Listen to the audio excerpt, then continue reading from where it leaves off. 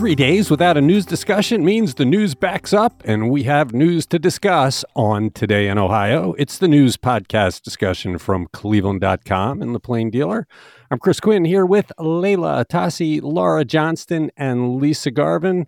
Let's dive in. The United States and Ohio have laws about how politicians can use their campaign funds.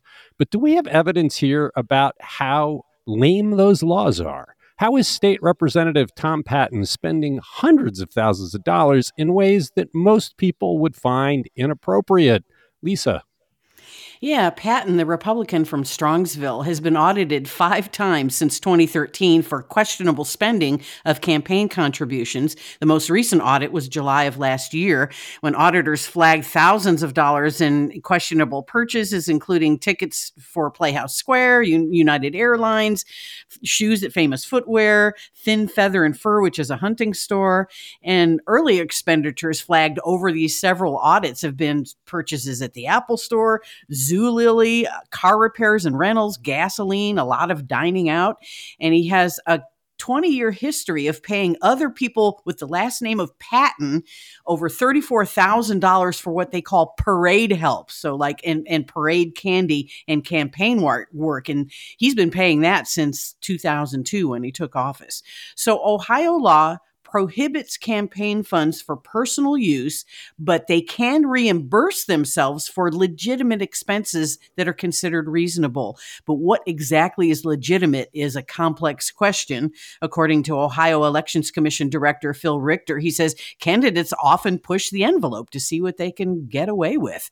Now, Patton for himself, he says, look, I've had audits across 2 different secretaries of state. There are no official allegations of wrongdoing. He says donor money, it's donor money, not taxpayer money, but he did admit to some inadvertent expenses at Famous Footwear and at the Apple Store.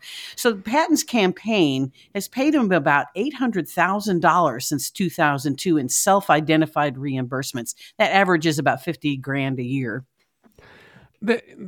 Clearly all questionable, and clearly audits detected this kind of stuff and asked about it. I heard from some readers on this one saying, does this just stop here or does something happen? And it's like, well, it's a Republican supermajority and you don't go against somebody in your own party. I suspect that ends here, even though it should not. The campaign funds are supposed to be used for campaign expenses. It's pretty clear. But the laws are permeable, and it seems like he can do what he's doing without recourse. Well, and the Secretary of State, they have questioned his spending in the past, but they say in a recent statement when we asked them about it, they said that their authority is limited to completeness and accuracy of the campaign finance reports. And they say that these audits are proof of diligent review and warranted no further investigation by the Elections Commission. So make of that what you will.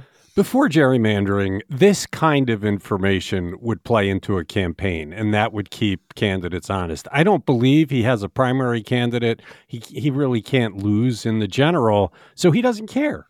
What accountability is there? There is. The voters won't hold him accountable because it's gerrymandered and party primaries and all the problems we have with our election system. So there will be nothing. There is no accountability. He could do whatever he wants.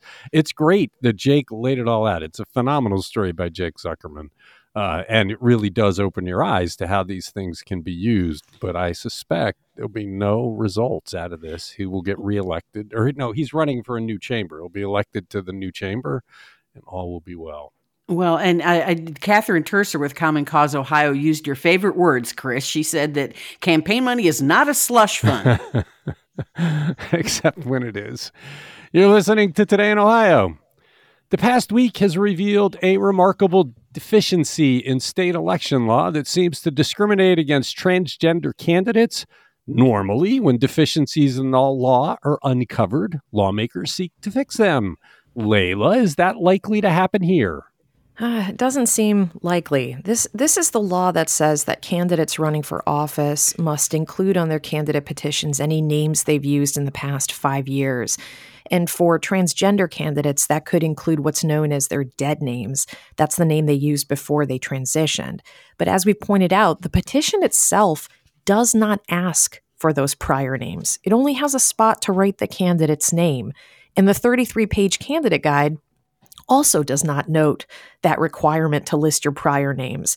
But candidates who are transgender have had their petitions rejected because they didn't follow that law. And the candidates are saying the problem here is that no one is aware of this law. In fact, it seems that folks in Secretary of State Frank LaRose's office were unaware of it as well. When a spokeswoman for LaRose was asked whether candidate guides issued in the future would mention this requirement, she said, "This will be looked at further if this should be a law we add in next time." And she then noted that the first paragraph of this year's candidate guide warns that it's only a brief summary and not a complete digest of laws, and would-be candidates would have to find someone to consult with and that sort of stuff.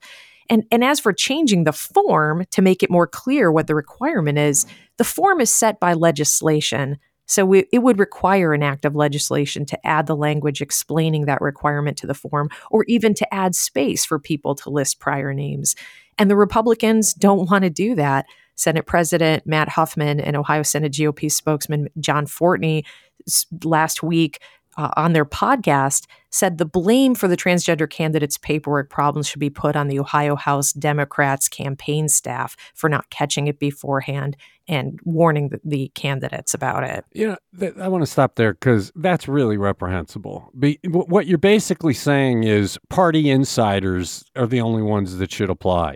If you're a party outsider trying to change the Democratic Party because you don't like what it's become, the Democratic Party is not going to help you on your form. That's not the way it works. The form, if you have to provide past names, the form has got to have it.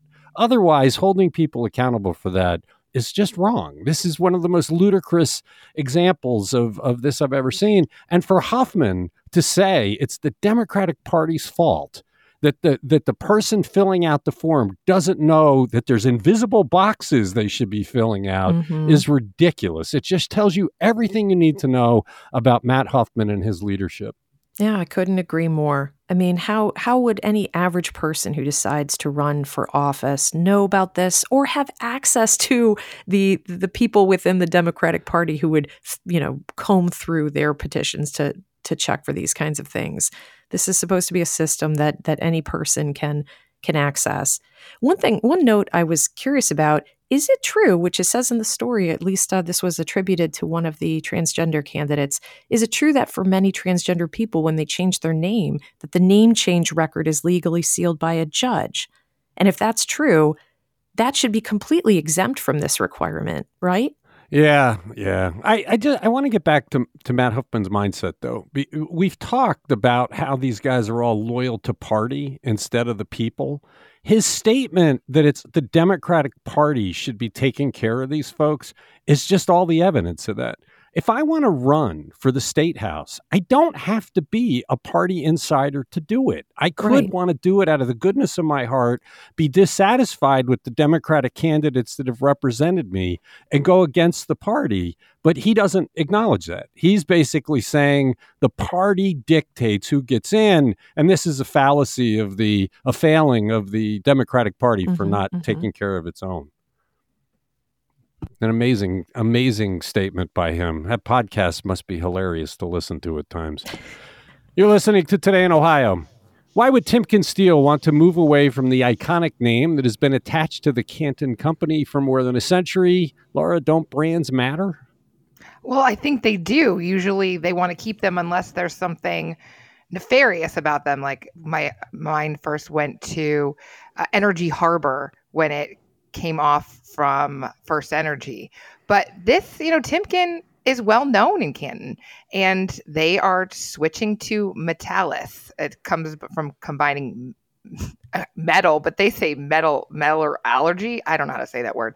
And qualis, which is the Latin word for quality. They switch February 27th. They say they're extremely proud of the company they've built over the past decade. That's when Timken Steel spun off from the original Timken, and they want to become independent. But to me, I don't really understand that. I guess they're not really a consumer-facing brand. Most of the customers they have are other businesses, and maybe in that small little world, this doesn't make as big a difference as Cocoa Puffs or something that you sell to mom and pop. Right. So they manufacture carbon and alloy steel products from recycled scrap metal, and they deal with industrial, automotive, and aerospace industry. They've got 1,800 people. The vast majority work in Ohio. They also have locations in North Carolina and Mexico. And that, the 1,800 in Ohio, 1,700 are in Canton. So this is a big deal in Canton. But Timken's been around since 1899 and in Canton since 1901. So this is a spinoff of that, but Timken is huge in this area. Okay, you're listening to Today in Ohio. Grace Gallucci has been the CEO at Greater Cleveland's huge planning agency, NOACA, for a dozen years, but suddenly is embroiled in controversy. Why did the governing board postpone its plans to renew her contract on Friday? And Lisa, we're going to do a dance here because we do not want to say anything defamatory. Exactly. So, yeah, the NOACA board voted Friday to delay renewing the contract for Executive Director and CEO Grace Gallucci. They wanted to look into anonymous allegations in a letter to the board from 22 current and former employees that was obtained by us. The letter criticized her performance and leadership. Gallucci says the allegations are false and defamatory, and she says she still hasn't seen a copy of that letter. So, at issue is a 3-year contract extension on the table at her current salary of $254,600 a year, with a potential extension of 1 year through June of 2028. And they're also calling for an independent compensation survey to see if Gallucci is entitled to the raise. Also on Friday, the board approved a resolution to pursue the January 5th organizational assessment focusing on advocacy, communications, HR, and capacity building. That was a last-minute agenda addition in the executive session of the meeting. It was not described before the board voted, according to Gallucci. So, yeah, a whole lot of craziness going on. Yeah, and there's an inside story here that's interesting to discuss. This letter was purportedly signed by 22 current and former NOACA employees, but they all signed it anonymously. It was a bizarre thing. Anonymous signer 1, anonymous signer 2 through 22. We don't know who they are. We don't know if they're actually current or former employees. And they didn't provide a single piece of evidence, not a document, not an email, to back up what are incredibly damaging allegations against Gallucci. So this was a strange one for us because they shopped this to journalists all over town, and you got to wonder why. And I get the feeling there's a cabal trying to weaken or oust Gallucci. She's been there 12 years. She's rubbed some people the wrong way, and they're trying to take her out. But we can't do that. We're not transcriptionists. We don't just take a letter and say, 22 people, anonymous people said X. What does she say? That's a tip. You start with an anonymous tip. You start to root it out. We have not obtained anything to back any of it up. And of course, she says it's not. So I wrote a column about this over the weekend explaining why we didn't write the story originally on the letter, and we wrote a very careful story because this is defamatory. I mean, I've spent a lot of time talking to lawyers. I had 3 conversations with our lawyers on Thursday and Friday. If you run anonymous defamatory material and you can't produce the people that said it, it's like those people don't exist. You lose the libel suit. I mean, it's pretty much a slam dunk. So we're very careful. We don't run defamatory anonymous comments because it's unfair. I was really glad. I heard from a lot of readers that were grateful to hear how much thought and care we put into stories like this. And the only thing we really know, of course, you guys have seen the letter, but I haven't, but there was a public commenter at the Friday meeting, Katie Moore, and she said she was speaking for those anonymous letter writers. She said that they exhausted all internal processes to raise their concerns. And I think I may have said this back in December, because back in December, the full board voted to table the contract renewal after Chris Ronayne wrote a letter to the NOACA chair, John Hamercheck, with concerns it was being rushed with little notice to review the material. And I didn't like it when he said it then. And so, he's looking for clear performance measures. And to me, that sounds like a hit. Well, I do appreciate good governance. And if you want to review her performance, if you want to do a study of the effectiveness of the organization, okay, that's what a board does. This, though, coming at this very moment when she's weakened, right? The contract's up. There's this anonymous stuff. They shopped it all over town.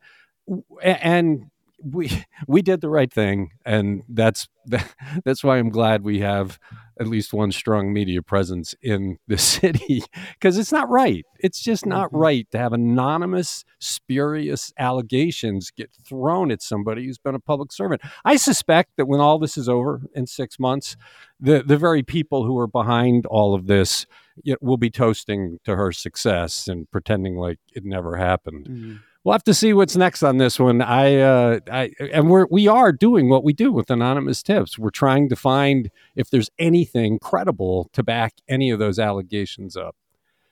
You're listening to Today in Ohio. The Israel-Hamas war is not a subject that people who run for city councils in Ohio expect to deal with. Layla, how is Cleveland City Council dealing with the public comment section at its Monday night meetings that is dominated by the Israel-Hamas war instead of the issues council members are trying to address here at home? Well, the backdrop here is that council is really under a lot of pressure regarding its public comment policy. On one hand, you've got this court order that basically rolled back most of the regulations surrounding public comment because of this lawsuit. That stems from an incident during which Council President Blaine Griffin cut the mic on someone who was availing himself of the public comment period to list all the council members who had received money from the council leadership fund that Griffin controls. And while council has been mulling over how to set new public comment rules that don't trample free speech, they're also dealing with this very large contingent of pro-Palestinian protesters who've been coming to council chambers basically since October. At first, they wanted Mayor Justin Bibb and Griffin to walk back their comments in support of Israel after Israel started bombing Gaza. But now they're calling for council to pass a resolution demanding a ceasefire in Gaza. Now, of course, no one expects that a Cleveland City Council resolution would have any impact on an overseas war. But the Palestinian group sees it as a show of solidarity and support for a group of Cleveland citizens that have deep ties there. That, of course, would put council in a really tough spot with pro-Israeli constituents. So Griffin has been looking to other cities that have also seen this large contingent of pro-Palestinian protesters to take note of how they're managing this issue. Some city councils have acted on those requests for a ceasefire resolution. Akron, Detroit, Atlanta, and San Francisco have all done that. Similar resolutions appear to be moving forward in other cities like Chicago, Denver, and Minneapolis. And in other places, city councils are steering clear of this question altogether, or they're rejecting such resolutions. In other cases, city councils are adjusting their public comment rules. Philadelphia City Council, for example, in October, suspended all public comments related to a resolution condemning Hamas and calling for peace. So there's been a wide range of responses to this. Griffin told Courtney Astolfi he's not considering Philadelphia's route, and he is not considering suspending public comment altogether. But he doesn't want to pick sides in this war. He says if representatives from both sides are able to agree on language for a resolution, council would introduce that. But what are the chances of that, right? Well, one, resolutions are useless. When I covered City Hall, we had so many stories to cover, I just ignored them because they have no weight, no meaning whatsoever. But two, and more importantly, what is the purpose of a public comment section? Is it open mic night at City Hall, or has it been designed in city councils across the country to hear from residents on what specifically the council is working on? So say you want to pass a sign ordinance that says you can't have a sign that sell your house bigger than 3x5 in your front yard, and real estate agents and people want to talk about that before it's ironed out. That's generally been the purpose. When I covered a lot of municipal meetings in my day as a reporter, that's generally what it was for. But there's this feeling now that it's just open mic night. You get to pick up the mic and talk about whatever you want. Is that really what it's supposed to be? Yeah, I mean, that is one way you could go with this, is to limit public comment to just the issues that are on council's immediate agenda. There are members of council who are very progressive and they object to that being the approach. They don't necessarily think it should be open mic night. I don't believe, but maybe they do. But they feel that, where do you draw the line as to what is a matter that's before council? Because people are talking to their council members about all sorts of things. You could have an ex parte communication with a council member, and isn't that considered a matter that council is taking under consideration?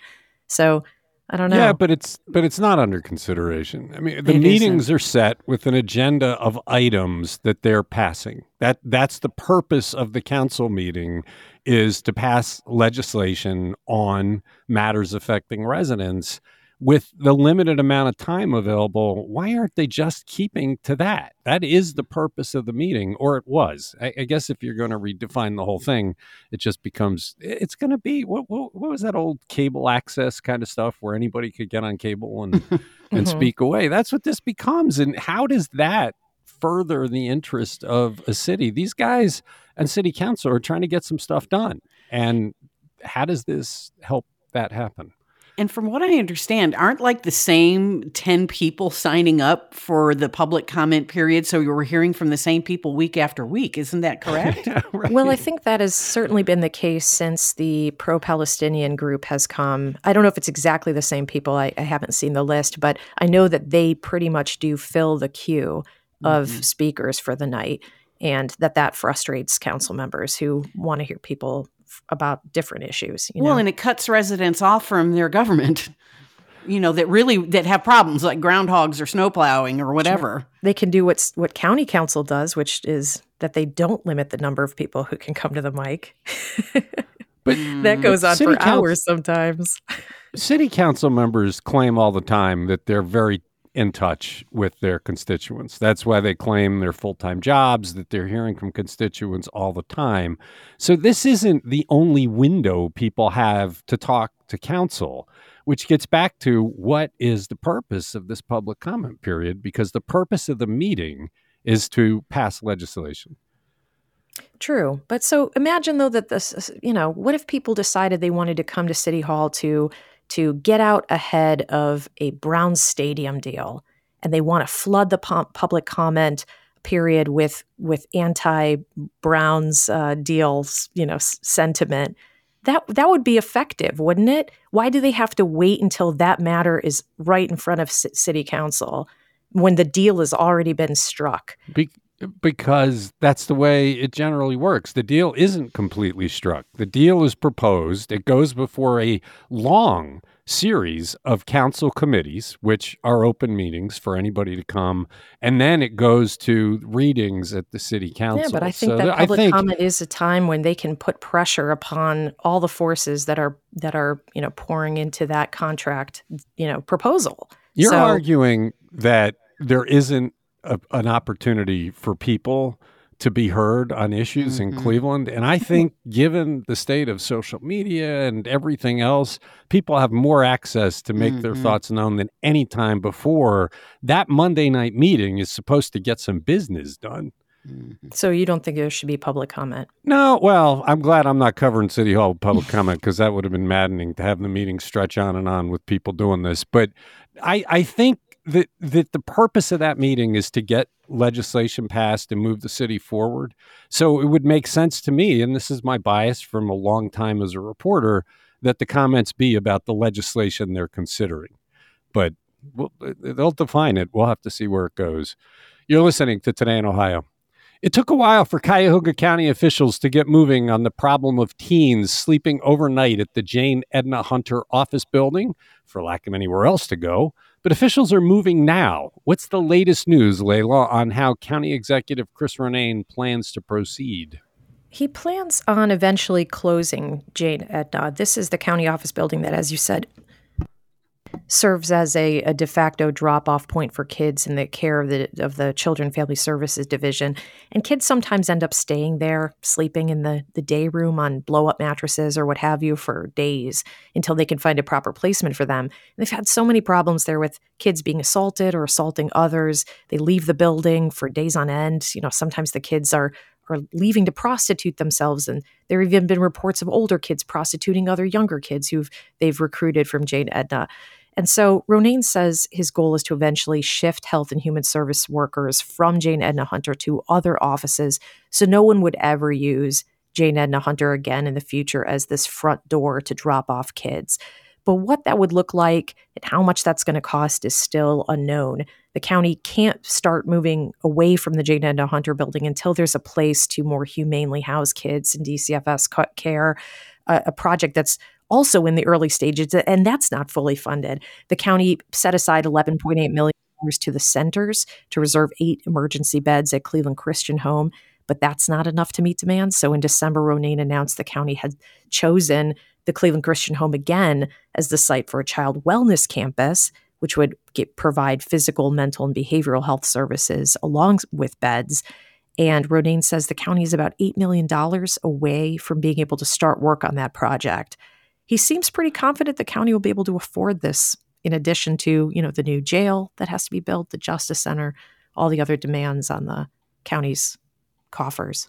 It sends a heck of a message if they close that building down, that it's a new day in how we treat children in Cuyahoga County. I was really surprised. It's a bold move if he can pull it off. Yeah, I agree. You're listening to Today in Ohio. Ohio State University has a new study out examining how family size plays into mental illness. Laura, I guess we shouldn't be surprised by these findings. What are they?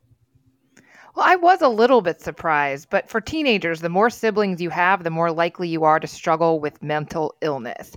And this study analyzed the mental health of 8th graders in the United States and in China. They took part in a long-term study since kindergarten. And in China, teens with no siblings showed the best mental health. In the U.S., it was kids with one or no siblings, similar mental health. And they expected this because of China's one-child policy. But I guess the idea is if you've got a lot of siblings, your parents' attention is divided and there's only so much time to go around. Also, you could, especially if you're the younger sibling, it tends to be worse. I guess you're getting picked on a lot by your older siblings. But you'd think that at some point there'd be a balance if you had a large family, that it was actually very supportive of each other and you were getting a lot of self-worth from helping to care for other members of the family. But that is not reflected in these results.